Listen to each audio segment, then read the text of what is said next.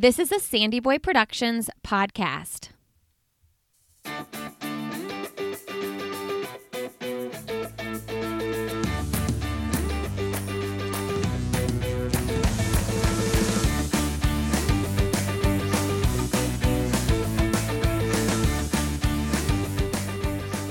Hey everybody, welcome to I'll Have Another podcast with Lindsay Hine. I am your host, Lindsay. Thank you so much for being here today. Today you're listening to episode 279, and I'm talking with Tristan Woodfine. Tristan is a Canadian athlete who just got the Olympic standard at the London Marathon in a time of 2:10:51. Their standard is 2:11:30, so he had a little bit of time to spare there. Tristan has an interesting story leading up to his marathoning. He is actually a former triathlete, so we get to hear about that journey in this podcast, as well as the London Marathon breakdown, training for that, what the race looked like, and what he has his sights set on next. This episode of the podcast is sponsored by Prevnex. If you are looking for a clean multivitamin or supplement or protein powder or kids vitamin, this is where you need to look. I trust their products so much. I use them every day. I put them into my body as well as my kids. We use their protein powder, their Neurify Plus, every single day. I make smoothies for my kids, throw in all the good stuff, frozen fruit, spinach, plus all of the vitamins and minerals that you're getting out of that protein powder. It's amazing. This is the best snack/mini meal that I can give my kids every single day because I know they're getting so many great, nutritious ingredients in that smoothie. I also it tastes really good too. I actually just shake it up with some water and take it in between workouts or when I'm on the go on my way to the next thing that I'm doing. And I feel really good about that, and it actually really fills me up. So you all can check out Prevnex when you go to Prevnex.com. Use the code ANOTHER and you'll get 15% off your order.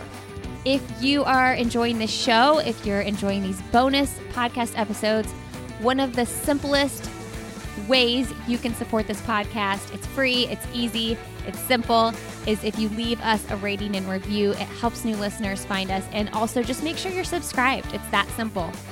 Make sure you're subscribed because that makes iTunes like us more, I guess, in their algorithm, whatever that means. I don't even know what it means, but I hear it's a good thing. So yeah, thank you for being here and enjoy my conversation with Tristan Woodfine. Today on the podcast, I am bringing another London Marathon recap, but also get to know you story here on I'll Have Another. So welcome to the show, Tristan. Thanks for having me. How are you feeling coming off of London? Starting to feel better. It was pretty rough for the first couple of days, but yeah, no, ever since getting home, it's been nice, been able to relax, kind of forced rest on quarantine here. So yeah, starting to feel better now. Yeah, true. Have you run yet? No, I taking at least 10 days off, anywhere between 10 and 14 days. We'll see how I feel. Yeah. Is that what you normally do after a marathon? Yeah, depending on the racing schedule and what we have to get done. But this time around, since I got Olympic standard now, we'll definitely take a full 10 days, 2 weeks, no point in rushing anything, and then come back nice and slow. Yeah. Okay, so before we get into kind of your breakdown of the race and the recap, I am super intrigued by your history with running and the fact that you were really all in with triathlon before going all in with marathoning. So can you share with us your history in that? Yeah, I started sort of competitive triathlon when I was 13 or 14. At the beginning of high school, and then also competing in track and cross country, but triathlon was the focus. And then in university in 2012, just before the season started, the day before my first race, I ended up fracturing my elbow in a little bit of a bike crash. And then a few months later, there was still a fair bit of pain. So then I went and saw a surgeon. He said he could go in there and fix some things, but that wasn't booked for another 8 or 9 months. So I decided just to focus on a university cross country season. That was 2013. And then in that like 8 or 9 months, I kind of realized I didn't really miss swimming and I didn't really Mm. miss biking that much. You know, I was kind of like a lot of triathlon was just like getting to the run where that was my Ah, strongest event. So I kind of was like, do I really want to continue doing something where 2/3 of it I'm not enjoying that much? I'm only doing it to race well. So then, yeah, then I decided just to focus on running because I really just loved running. You know, like instead of getting up at 5 a.m. and jumping in a cold pool, I can go out in the trails and enjoy the morning so much more. So yeah, then after that, it was just focusing on running. do you swim or bike at all anymore? No. Not even for like a flush out my legs kind of day on the bike? No, if I want to flush out the legs without running, it'll just be a walk. Oh, gosh. Okay. So, do you miss anything about swimming or biking? No, like honestly, I still don't to this day. Um, Oh my like gosh. I don't know. I think sometimes like I know it's been kind of like the cool thing now has been getting into like gravel riding. Mm. Hmm. Um, and like I could see myself enjoying that maybe, because I mean we live on some of these gravel roads and like I often don't run into even a single car while out for, a 20K run. So I could see myself enjoying that, being on the bike and not having cars or traffic to worry about and just being on the gravel road. So like maybe in the future that might be something, but road riding, I definitely know. I did a half Ironman like 5, 6 years ago, and my husband did a full one 8 years ago. And I say now, like, I think the main reason I don't want to do that is honestly because road riding is so dangerous. Yo, yeah, it definitely is. Like that's one of the I think that's the big thing for me is like I've known a few people who have been hit, Yeah. and like seriously injured. And like you can be riding perfectly safe, Hmm. and people, I think a lot of it nowadays is cell phones, texting, Totally. people are distracted driving, and you have no control over that. And I think that's the really scary part about cycling, whereas at least running, you can run on the gravel shoulder, no problem. Like it's not a big deal. But yeah, no, I definitely agree with that. Yeah, and with running on the roads, you're like, I mean, obviously there are fatalities and that can be dangerous too, but you're running towards traffic instead of, with the traffic. So I feel like you can be a little bit more on guard in general. Yeah, no, that's true. Yeah, you're running towards traffic, and I find you can hear more. Like if you're cycling fast, the wind and stuff, you can often not hear a car coming up behind you. Whereas running, you're not going as fast, so I feel like you definitely have more awareness of what's happening. Yeah, Even behind you where you can't see. for sure. Okay, well, let's talk about your marathon and your progression. Tristan just ran London in 2:10:51, which gives him the Olympic standard in Canada. But let's walk back to April 2018. You ran your second marathon in 2:18. So that was a 9-minute PR from the first one? Yeah, Wow. the first one in Rotterdam was definitely not a good indication of my running fitness. I Sure. had gotten injured 6 or 7 weeks out with a bit of a hamstring thing. So basically, it was like I could kind of do a workout and then take 2 or 3 days of just cross training and then kind of do a workout and sort of that pattern until the race. Mm. And that just doesn't work for the marathon. Like you can't cross train your way to marathon fitness. I learned that the hard way that time. Like if you're not able to get the mileage in, it's just not worth running because the wheels just fell off. I think it was even like at 15K, like they already started going Ooh, down. It was a death march after that's that. So brutal. yeah, I learned a hard lesson that day. But yeah, so in a way, it wasn't quite indicative. But Sure. yeah, Ottawa was definitely a very good step forward, anyways, to have a successful, getting one done successfully. Yeah, so that 2:18:55, I feel like people could roll their eyes at me saying this, but I always feel like those sort of times put you in like no man's land a little bit. Like you are really good and really fast, but it's when you get to that 212, 212, 211, 210 that you are, in contingent to place at major marathons and things like that. So when you ran the 218, what were your feelings on, okay, where do I go from here to kind of work my way out of this, no man's land and get to where I want to be? Yeah, it was interesting. When I ran my 218, I had started a paramedic program in the year before, and we had a year of classes, and then about a month before the Ottawa Marathon there, you have to do 3 months of clinical placement, which is basically you join a crew and you follow their schedule, their full-time schedule for 3 months and learn the ins and outs, like of actual, what it's like on the road. So technically that race was like a month into doing full-time shift work. Oh, wow. So that was interesting because it was like, I was pretty exhausted going into that race. Like, yeah, like full-time shift work and like run training just really don't mix well. So after that race, it kind of, it got me thinking more about kind of getting back into it more seriously. Like running had kind of taken a back burner that past year. Like I had spent a couple years, like 2015, 16, and 17, like not running it wasn't going well, and it was hard to justify still doing it.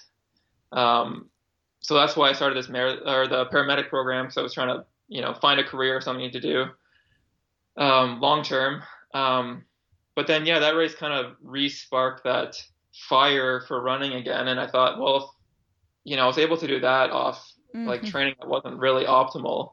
Like what could I do if I, kind of went back to putting everything I had into it? So I guess I ran that, and then I had a couple more months of that full-time shift work. And then after that, I kind of was like, all right, I'm going to sort of delay the paramedic career and let's just go all in on this and find everything we can possibly do to make myself better and try and qualify for the Olympics in 2020. Yeah, that's such a hard place to be in, though, when you decide to go all in as an unsponsored athlete, I'm sure, because you're thinking, okay, I still have to pay my bills. I want to work really hard at this and do everything I can, but you have to make money at the same time. So was that part of the dilemma, and how did you decide to move forward? Yeah, that's definitely part of it. I think some people really kind of were a little shocked that I was going to just kind of put it all aside for like running when, like 218 is like, it is fast, as in a general way, it's fast, but in a way it is nowhere near the kind of level you need to be to qualify for the Olympics. Yeah. So I think some people definitely thought I was crazy, but it was kind of like, let's just, I don't know. Yeah. Just do it. Like, I think my fiance was super supportive, and, my parents were supportive too, so I had people around me who they did believe I could do it, which really helped. So it was kind of just like, let's just figure it out any way we can. And there was definitely, it's tough, you don't make a lot of money from running, but, there is prize money and stuff like that can help keep you afloat. And luckily where we live here in kind of the middle of nowhere, like cost of living is fairly low compared to living in big cities, where your rent is like $2,000 a month. So that definitely made it a lot easier in that way. Well, by the way, your internet's doing really good for being out in the middle of nowhere. yeah, good. It's sunny out here, so that helps. Yeah, whenever we drive out to the country, I'm always like, it's so dreamy. Like it would be, because we live in the city. I'm like, it would be so nice to live out there. But here's my question about that: how close is your closest grocery store? Right now we are 25-30 minutes. Okay. To a grocery store. So that's not too bad. No, it's not horrible. Yeah.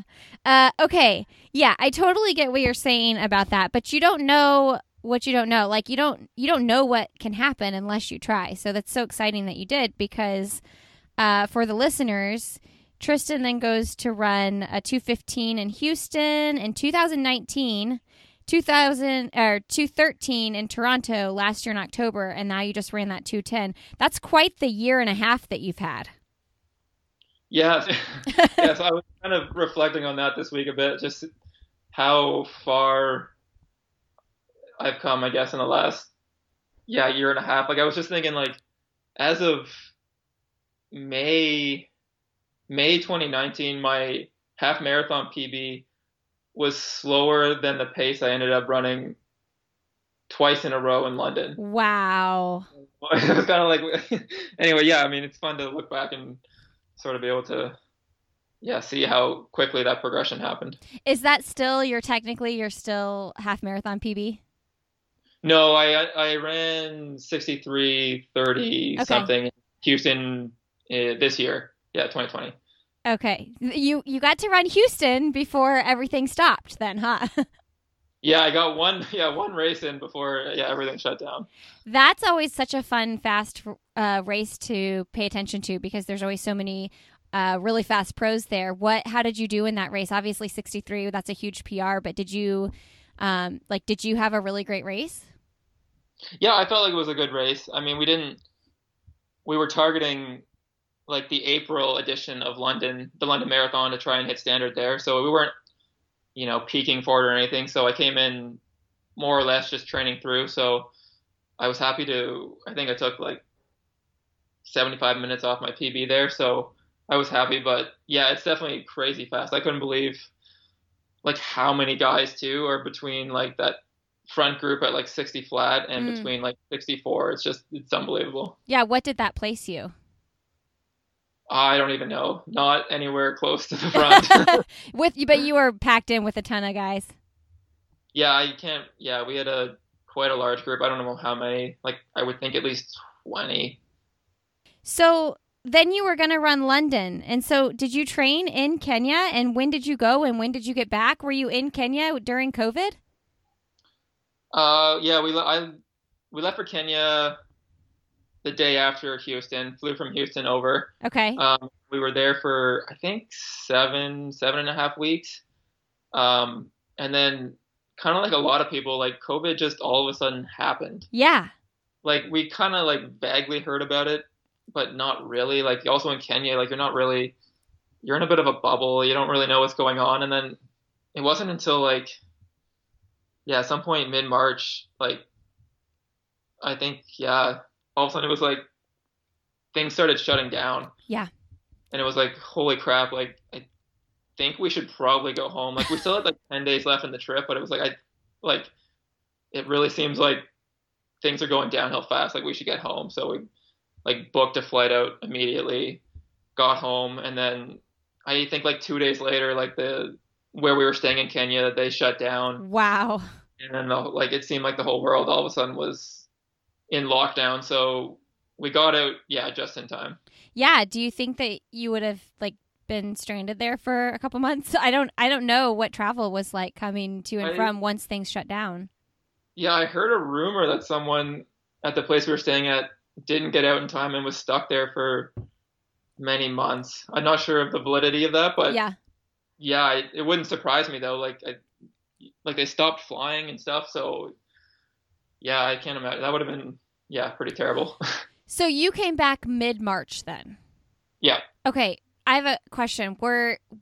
Obviously you get on an airplane now, everybody's wearing a mask, or at least they should be. Was everybody already in that frame of mind? Because I remember flying at the very end of February, and there was like, 1 in 30 people maybe, not even, had masks on at the airport. And I thought, what are they doing? They're, over the top here. But were people already all masked up? No, it was like kind of the same thing. Like just a few people were wearing the mask and gloves and stuff. But at that point, like no one really knew what the protocol was or what would help or what would not. So, I mean, yeah, there was a couple. We didn't. We just were sort of like, all right, like, get home and, we'll see. I mean, we both ended up healthy when we got home. So, yeah, that's good. But yeah, and then flying to London was a completely different experience. Like, oh gosh, you're not allowed to take your mask off at any point, like in the airport or on the plane or whatever, unless you're eating, obviously. But yeah, and everyone's masks and hand sanitizer all the time, and also the airports are empty, which was the weirdest thing. But yeah, very different in those like 6 months. Yeah, it's wild because now you look back and you're like, can't even imagine going to the airport without a mask on, or the grocery store for that matter. Yeah, no, it's true. Yeah, even just going to the grocery store now, you have to wear a mask. So, which I think is good though. I think some of these things are really hopefully going to help keep it under control. For sure, for sure. Okay, so you get back. So then, did you? Since obviously London was delayed, and so exciting that you guys got to run it this fall. But what did you do training wise once you knew you weren't going to be running? Yeah, we got back mid-March. My coach said, let's just take a week, just short, easy runs. Like, you're pretty jet lagged. We're really not sure what's happening. So just short, easy runs. Like, let's just kind of see what happens. And by the end of that week, the Olympics had been postponed, and it was pretty clear there was going to be no racing for quite some time. But we kind of decided, like, we kind of had a pretty big time and financial investment to go to Kenya for that length of time. Mm-hmm. So we decided to kind of keep the momentum going and keep training hard, kind of focus on like a more sustainable approach. So, lots of volume, lots of aerobic work with little touch of speed. We also turned the GPS function off on the watch, did everything by time and effort, but trained really hard in hopes that, at some point we would be able to put a race on the calendar and then kind of take that giant base and that general fitness and then turn it into a more specific fitness for whatever race we could eventually end up doing. So when did you find out that you were in for London? Beginning of July, they had reached out and said they were pretty confident they were going to be able to at least put on an elite only race on October 4th. So yeah, beginning of July. So I got my usual full 12-week build up, which was nice. So did you, and I want to talk about, what you've changed as far as your cadence and just everything about your training, because I know that you paid very close attention to all the little details to make sure that you were making every improvement you possibly could. But was 2:10, was that around the range you were shooting for? Yeah, I would say we were shooting for a bit quicker.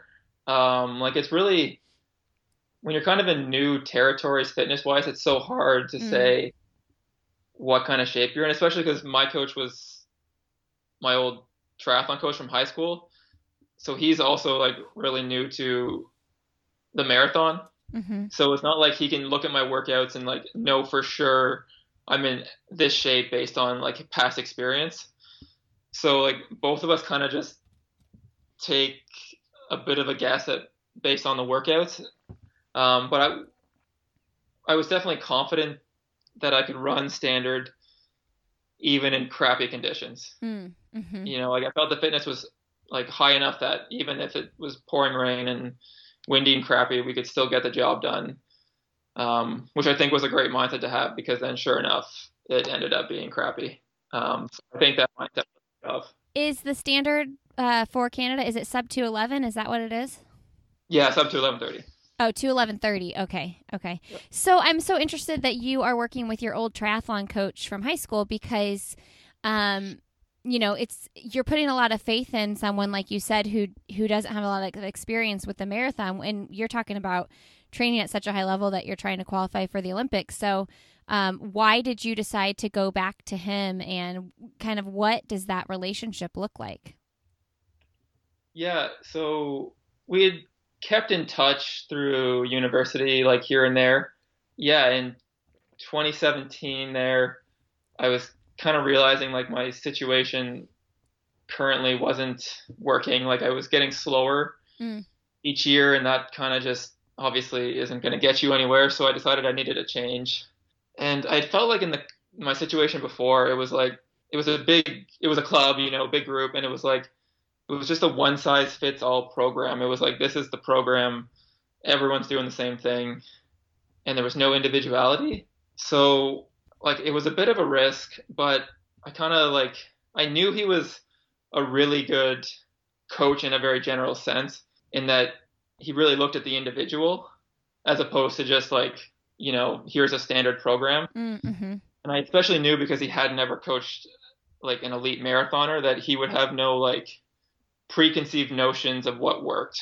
Like we would just try stuff, we would see how I responded, and then we would change based on that. So really that was kind of why I chose him. I was like, you know what, I think together we'll be able to develop our own personal marathon training philosophy that was just for me. Like, you know what I mean? It wasn't, there's Yeah. no compromises anywhere. It's like, let's just develop our own program that is 100% suited for me. You know, he was down for that. And we kind of, it's like a 50-50 relationship, really. I have my ideas, he has his ideas. We kind of couple them together, try them out, see if they work. If they don't, kind of discard them. If they do, we keep them, and we're constantly tinkering with that formula. And yeah, so far it was, it might have been a risk, but so far it's paid off. Okay, so can you give us a little bit of insight as to what that specific to you training looks like? Yeah, I mean, it's no like big secret or anything. Like, I don't really think there's like big Mm-hmm. secrets in training. It's just getting a lot of work done, a lot of hard work, a lot of volume. But yeah, I mean, we found like fast long runs are crucial for marathon success. Uh-huh. I know there's a lot of programs that have sort of easy, sort of maybe steady-ish long runs, but we've kind of found those are sort of crap and don't really work that well. And then we need to keep the intensity pretty high on long runs to really like get that stimulus that you need to run a really high-level marathon. And then we have lots of the classic threshold marathon pace stuff, and we also really like to include a lot of speed work, like stuff way under race pace. Mm-hmm. And that was one of the big changes we made for London was, a lot more work way under race pace, which kind of helped make the marathon stuff feel a little easier and more relaxed, I guess, kind of improving that running economy. So you were doing a lot more intervals than you would have done in the past, like short intervals? Yeah, more, stuff like 10K to 3K kind of pace stuff. Okay. When you say 10K to 3K pace, like what kind of sets are you doing? Like, are you doing that at a mile at a time or what?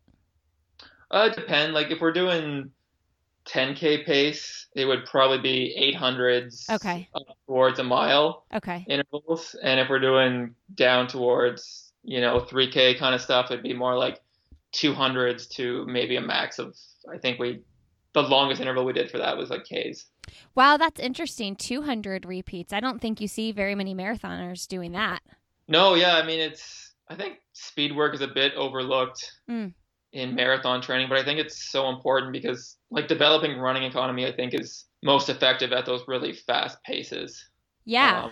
And it just helps I don't know if you watched that NN documentary on speed work that they put out this summer, but like, I think they sum it up there really well. Like, they don't really use science. A lot of those athletes aren't using any kind of science. They're just like, it helps make the long runs and the marathon stuff feel way easier. Oh, for sure. I think that's just the easiest way to sum it up. If you run way faster, then the slower stuff just feels more relaxed. What's this documentary? I don't know about it. The NN running team, they it was on YouTube, on their YouTube channel. Okay. What's the NN running team? Should I know that? Team Kipchoge is part of. Oh, okay. I guess I didn't know that that's what the team was called. Obviously, I know Kipchoge. Yeah. No, it's I don't know. Yeah, it's an interesting watch. I definitely recommend it. Yeah. Okay. That sounds good. Everybody write that down. Go watch that. Okay. So when you say you're doing faster long runs, a couple questions on that.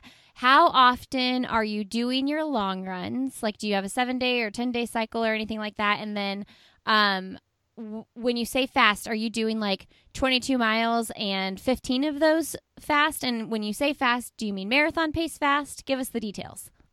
Sorry. Yeah, a specific fast long run once every, I want to say 10 days to 14 days. Okay. We don't really work on a specific cycle. We kind of do workouts, and then it's usually about 2 days in between, but we kind of just, again, like the whole, like, I don't work out with anyone else, so I get to just sort of feel out how long I need to recover before the next workout. So nice. But once every 10 to 14 days. And fast, it would usually, the long runs are between 32K and 40K, and the pace kind of slowly gets faster as the build goes on, but usually done anywhere between maybe 5 seconds per kilometer slower than marathon pace to 20, 25 seconds slower Okay. per kilometer pace. Okay. And the whole run would be at that pace. The whole run? Yeah. Damn. That's intense. Yeah. I mean, you might start off a little bit slower and finish a little bit faster, but like there's really not any easy running in there. Yeah, like give yourself a mile or so to actually like warm up and just get going. Yeah, exactly. Wow. Okay. So you're training alone. Does your coach live near you? Is someone out on the bike next to you, or are you just going out and grinding? Yeah, my coach lives about 90 minutes Oh, that's kind of fun. Yeah. from where I live in Ottawa. So we often meet at the track. It's kind of like halfway between. So a lot of my track workouts we'll meet and do together. He'll time and stuff. And then for the longer workouts, some like marathon pace and those fast long runs, my fiance usually is the one who grinds it out on the bike and does bottles and stuff so I can practice fueling. I mean, you have to bike pretty fast to keep up with that. Yeah, there was a couple of those long runs where she thought she was much more tired afterwards than I was. Oh, props to any of the significant others out there who are repping that support team. Yeah, it's not easy, especially like a couple of them. It's kind of cold and a bit rainy. Like that's just so miserable on the bike. How did you and your fiance meet?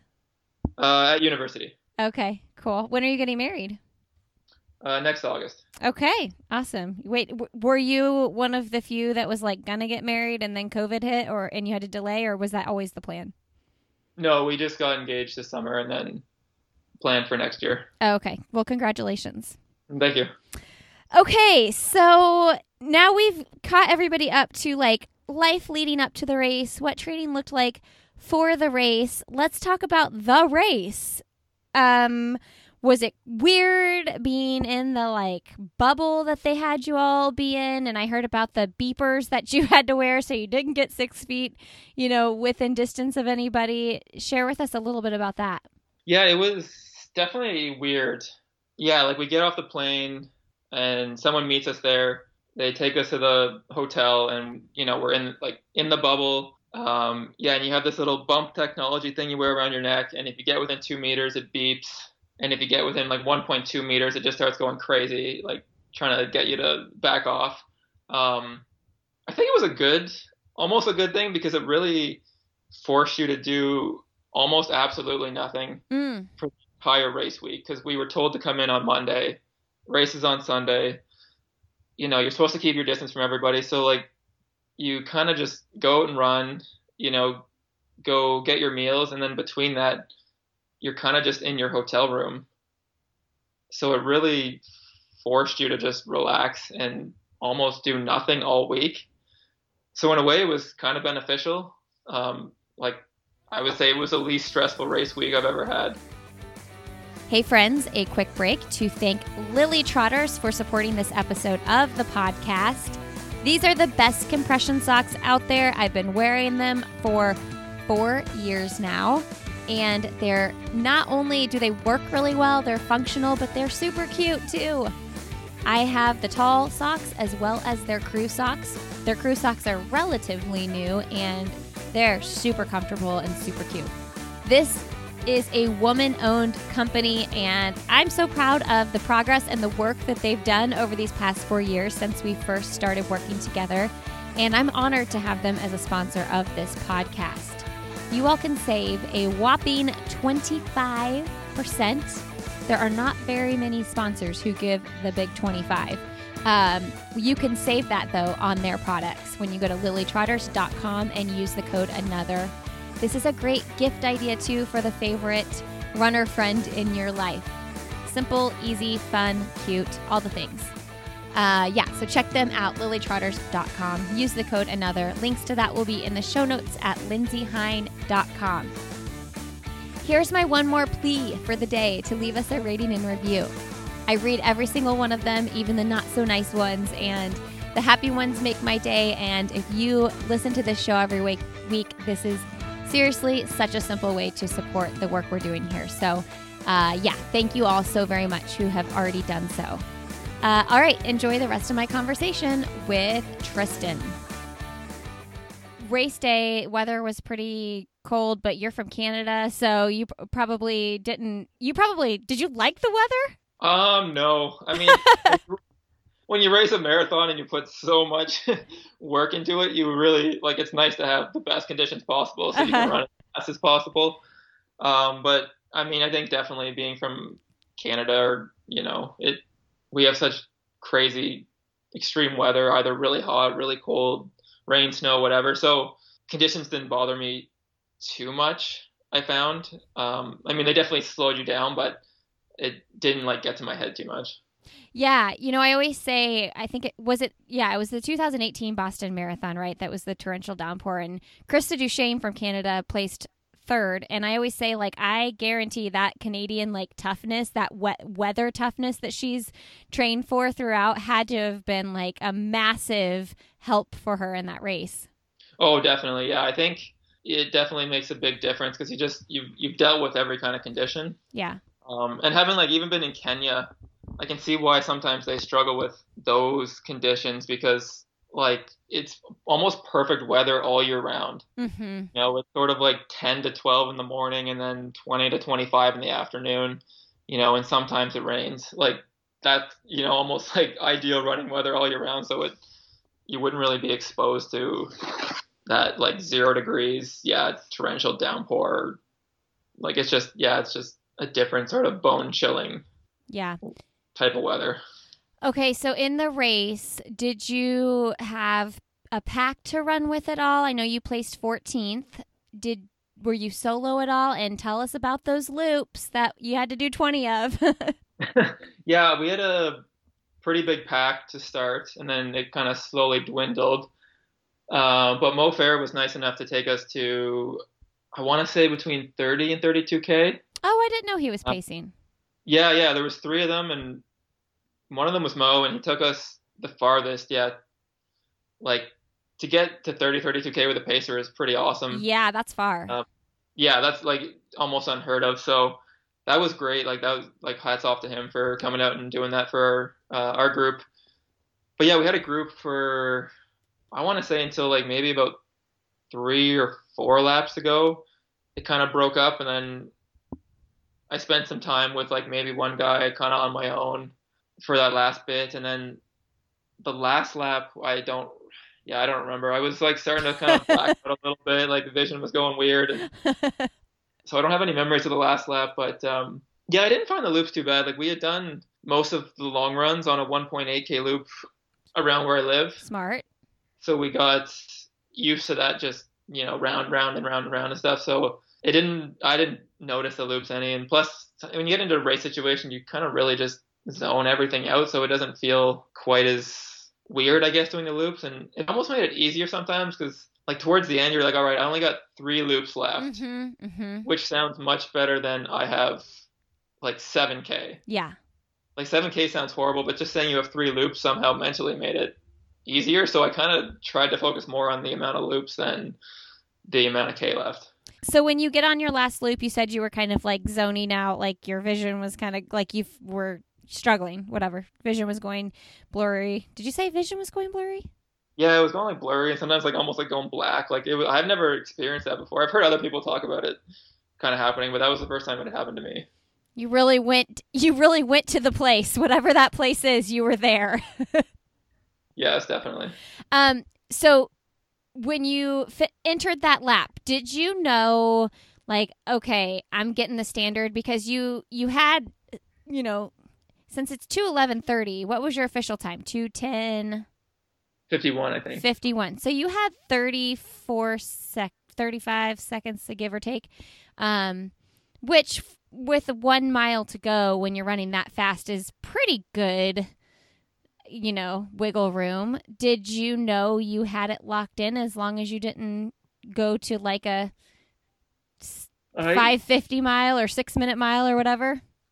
I didn't really. I think if I, when you get to 40K in a marathon, you really can't do math. Yeah. And think that well. So I think, in hindsight, yeah, I shouldn't have been worried. But even going into that last lap, I was still like felt unsure because the wheels were coming off for Yeah. sure, and I knew it was slowing down. So I didn't let myself think I had it in the bag. It was like I have to really like give it everything or I'm not going to get standard. So like just went like as hard as I could in that last lap. And it wasn't until we turned that last corner in front of Buckingham Palace with like 100 to go that I saw 2:10:30 and I was like, all right, Yes. if I don't collapse now, like we've got the standard. So yeah, it really wasn't until 100 meters to go where I knew I was going to be fine. Okay, yeah. I rewatched the video of Sarah Hall finishing like 9,000 times, and I know where you're talking about. You're kind of coming around, and then you see that finish there. Yeah. Oh, that had to feel like such a beautiful moment, even though you were in so much pain, just knowing that it was there. Yeah, it was definitely, yeah, it was a good moment. I think, again, like looking back at like 2018, kind of giving up a lot of things for, the small chance and that small hope of trying to make, that Olympic standard, then to finally like have that moment felt like such a huge relief. Yeah. Okay, so who are you up against? What are you up against as far as being selected? Because I know that the process for making like being on the Olympic team in Canada is way different than here in the United States. So, do you have a bunch of guys that have hit the standard? What does that look like? Right now, Trevor Hoffbauer, who won Toronto there in the fall, he has an automatic spot for being first at our trials and having standard. So there's 2 spots left. Right now, I'm the only one with standard. But obviously there's, a few other guys in Canada right now who are more than capable. So basically sometime next spring, they'll select the team. And from what I've understood, if there's just the 2 of us, like they'll select a full team of 3 people if you have standard. And then if there's like more, if there's 4 of us or 5 of us or whatever, it's kind of subjective and they can decide who they're going to place on the team. Okay, so it's looking good then that you'll be selected. Yeah, so far it's looking good, but yeah, like never know. It'll be a bit of a waiting game now. Yeah, you don't know what anybody's going to race, but if they're selecting in the spring, there can't be too many more opportunities to race a marathon. No, that's true. Like from what I've heard, there's Valencia seems like they're going ahead, and there's that new, I think they called it the Marathon Project happening in September. So like those are the only 2 I'm aware of, but I'm not sure like worldwide what's all going on, but yeah, I mean, they're few and far in between, so it definitely won't be easy for people. I mean, are you keeping tabs? Do you know if any of those guys are going to run the marathon? They sent out a press release with all the names. Yeah, I think I heard Rory Linkletter.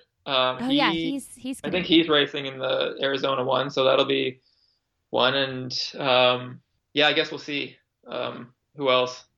Yeah, that will be his second marathon, right? Yeah. Well, cool. That's exciting. It's got to be a weird feeling to be like, yes, I did it, but I still have to wait. Yeah. It's a huge relief, but yeah, it's still not quite the, I don't know, not time to fully celebrate yet. Yeah. But yeah. I mean, just getting the standard even is kind of, it just feels like a huge relief. So really happy about that. Yeah, it's looking good. I know. It's like in the United States, like, well, you place top 3, you place top 3. It's totally different. That race you celebrate that day. Yeah, no, that is true. It is, yeah, it's an interesting way to do it. I mean, it would be nice for you come top 3, it's a great day. Yeah. And if you don't, it's a pretty crappy day. Okay, lastly, I just want to hear a little bit about the changes that you made as far as making sure that you stay injury free and really paying attention to your form and your mindset. What are some key things that you did that you think were helpful in this training cycle? Yeah, I would say the most important thing I've kind of done over the last couple years has been working on strength and mobility. Like when I started working with like my coach now, like the first workout he saw me do, he was like, "You're running like crap." He was like, when I used to coach you in high school, like you were so smooth. Like I used to kind of tell people to try and run like you. Like, so that kind of, and he thought it was overstriding, and he kind of took some video, and it was pretty clear it was definitely overstriding. Mm-hmm. And then so he was like, "Oh, we need to sort of quicken your cadence."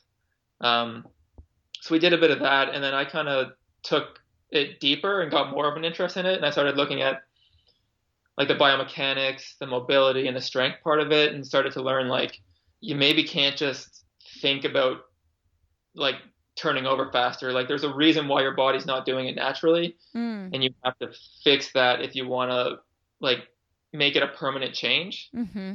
So then, I started reading, and like for overstriding, a big thing is tight hip flexors and weak glutes, so your body can't get that extension. And if it can't get that extension, it just overstrides to compensate. So anyways, yeah, that's where I started, was the overstriding. And then from there, it was like research, reading books, articles, like anything I could find on how strength and mobility interplays with your biomechanics and how it can help make you more efficient. And I think that has been the most important thing, because if you're moving well and you run well and efficiently, and you're using your body how it's meant to be used, you can really help avoid injuries. Because I think that's the biggest killer of performance, is constantly having to take time off. And I haven't had to take more than a day or two off in the past like 2.5 years. Wow. And that, I think that, like, as much as you can say like, oh, the training is important, like part of me is like, it's more important to be healthy, because then it just compounds. The more workouts you can string together, the more mileage, it all just compounds. Because anyone can write, a brutally hard marathon program with, 200 plus K weeks and these crazy workouts, but it doesn't really matter if you can't execute them and execute it consistently.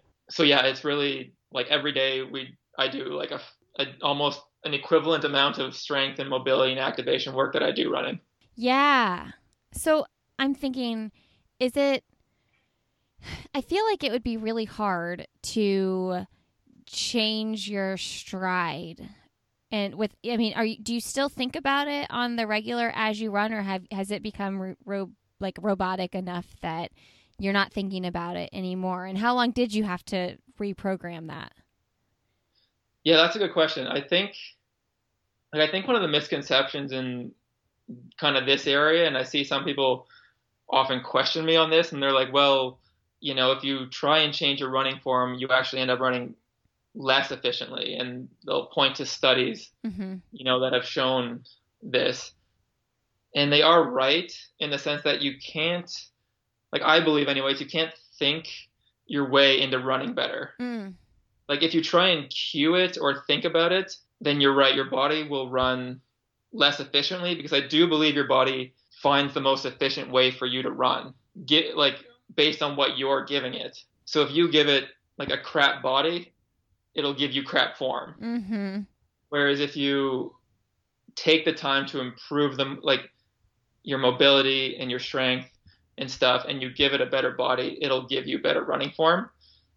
So I kind of learned you can never really think about your stride. You always just have to relax and let your body find its most natural form. But you have to do all this strength and mobility work so it has the best body possible, so it can run as efficiently as possible. And then in that sense, like changing form, I would say took probably 6 or 7 months before I started noticing like fairly big changes, positive changes, like, where cadence was better, posture and all that kind of thing. So it's a really long process for sure. Yeah, for sure. Okay, someone has time for like 3 mobility exercises. Which are the most important that you think us everyday runners should make sure we're incorporating? Yeah, that's a good question. That's tough. I would sort of lean towards, I think, because a lot of people have this problem nowadays, which is like the desk posture, student syndrome, whatever you want to call it, which is like tight hip flexors and weak glutes. So I would say like 3 most important things you can do for running is making sure you have good mobility in your hips so you can get extension, and then really strong glutes, because that's what helps kind of push or pull back your leg into extension. And like really, like your glutes are the main driver of propelling yourself forward. And then posture, like making sure your chest is open and your back is strong so you can run upright and have a nice, good arm carriage. What are your favorite glute exercises? I have a couple good ones that I like to do pre-run, and they involve like one of those, I call them like super bands, like those really thick, sort of bigger bands, and you can anchor it to something and then put it around your waist, and then how do you kind of describe this?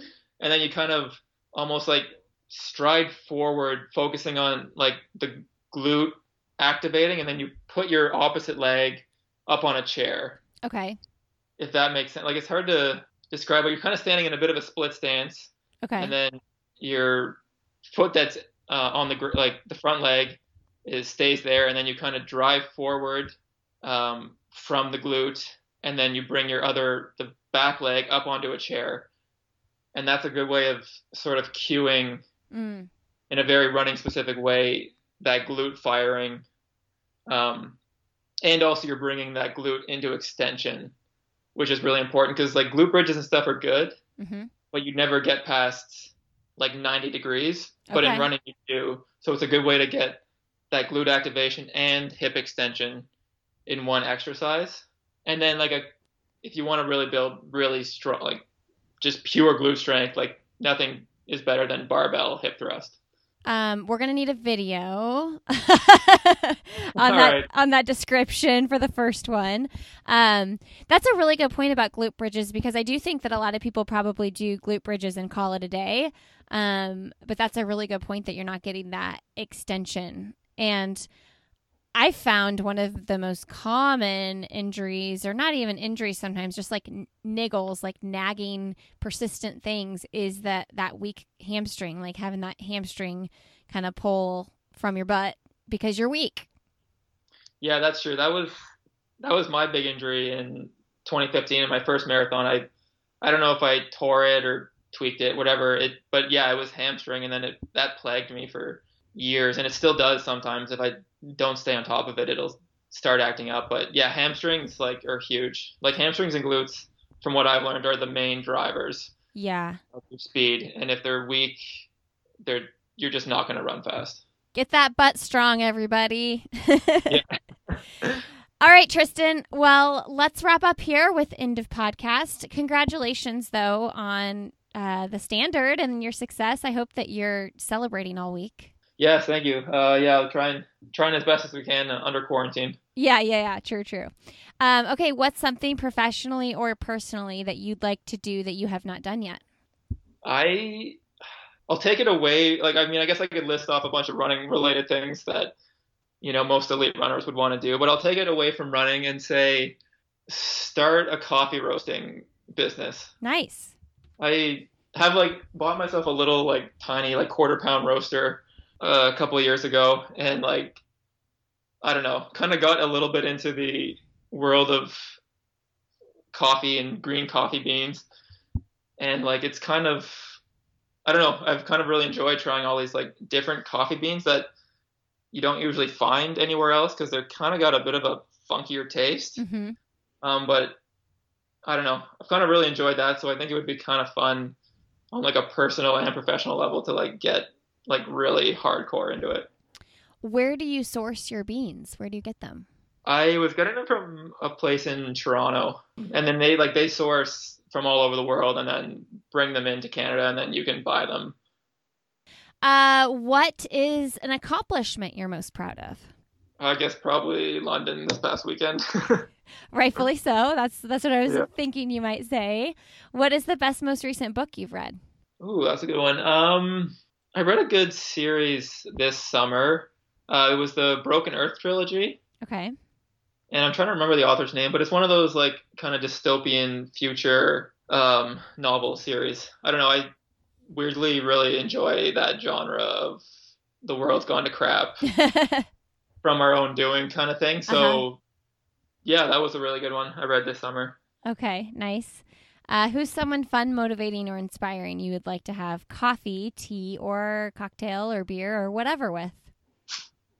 I would say Dick Beardsley. I read his book like a number of years ago, and I always found his story just so fascinating. And then he came and spoke the night before our university cross country championships in Guelph in 2015, I believe. He was like a speaker the night before, and then hearing him speak, it was unbelievable how positive he was, because he's had some really tough times in his life. But he was, he's run crazy fast, and he was just, very inspiring. So I would, definitely be interested to have a coffee with him. Interesting. I just looked him up, and I'm cruising his Wikipedia page now. Maybe I should have him on the podcast. Sounds like an interesting guy. Maybe. Very, very interesting guy. Okay. Well, what is your one message to send to the world? I would say to follow, your dreams and try and do something you love, and just do it to the best of your ability. It was one of the best decisions I ever made to just go all in on running, even though it probably didn't make a whole lot of sense, to an outsider's perspective. Mm-hmm. But I think, even if I hadn't been able to run standard and, it didn't quite go the way I wanted, like, I have to say, just, doing something you love and trying to be as good as possible at it has been extremely rewarding. I love that. I love the pursue what you love, but also work really hard at it. Yeah, exactly. There's just something about just going all in that I love. Like, it just, I don't know, starts that fire within, I guess. It's good. All right, Tristan. Well, thanks for being here today. No, thanks for having me. All right. Thank you so much for being here today, friends. Thanks, Tristan, for sharing your story. By the way, Tristan has the video from that glute exercise he talked about up on his Instagram. So make sure you go check that out. I will link it in the show notes, lindseyhein.com. Check out our sponsors, friends, Previnex, Previnex.com, code another to get 15% off, and then Lilytrotters, Lilytrotters.com, and use the code another for 25% off. I'm so grateful you're here. Thank you so much. And quick plug for the other shows in the Sandy Boy Productions Network. Up and Running with Lauren and Abby, the Illuminate podcast, and the new parenting podcast, Why Is Everyone Yelling? All right, everybody, have a great rest of your weekend, and we'll see you next Friday.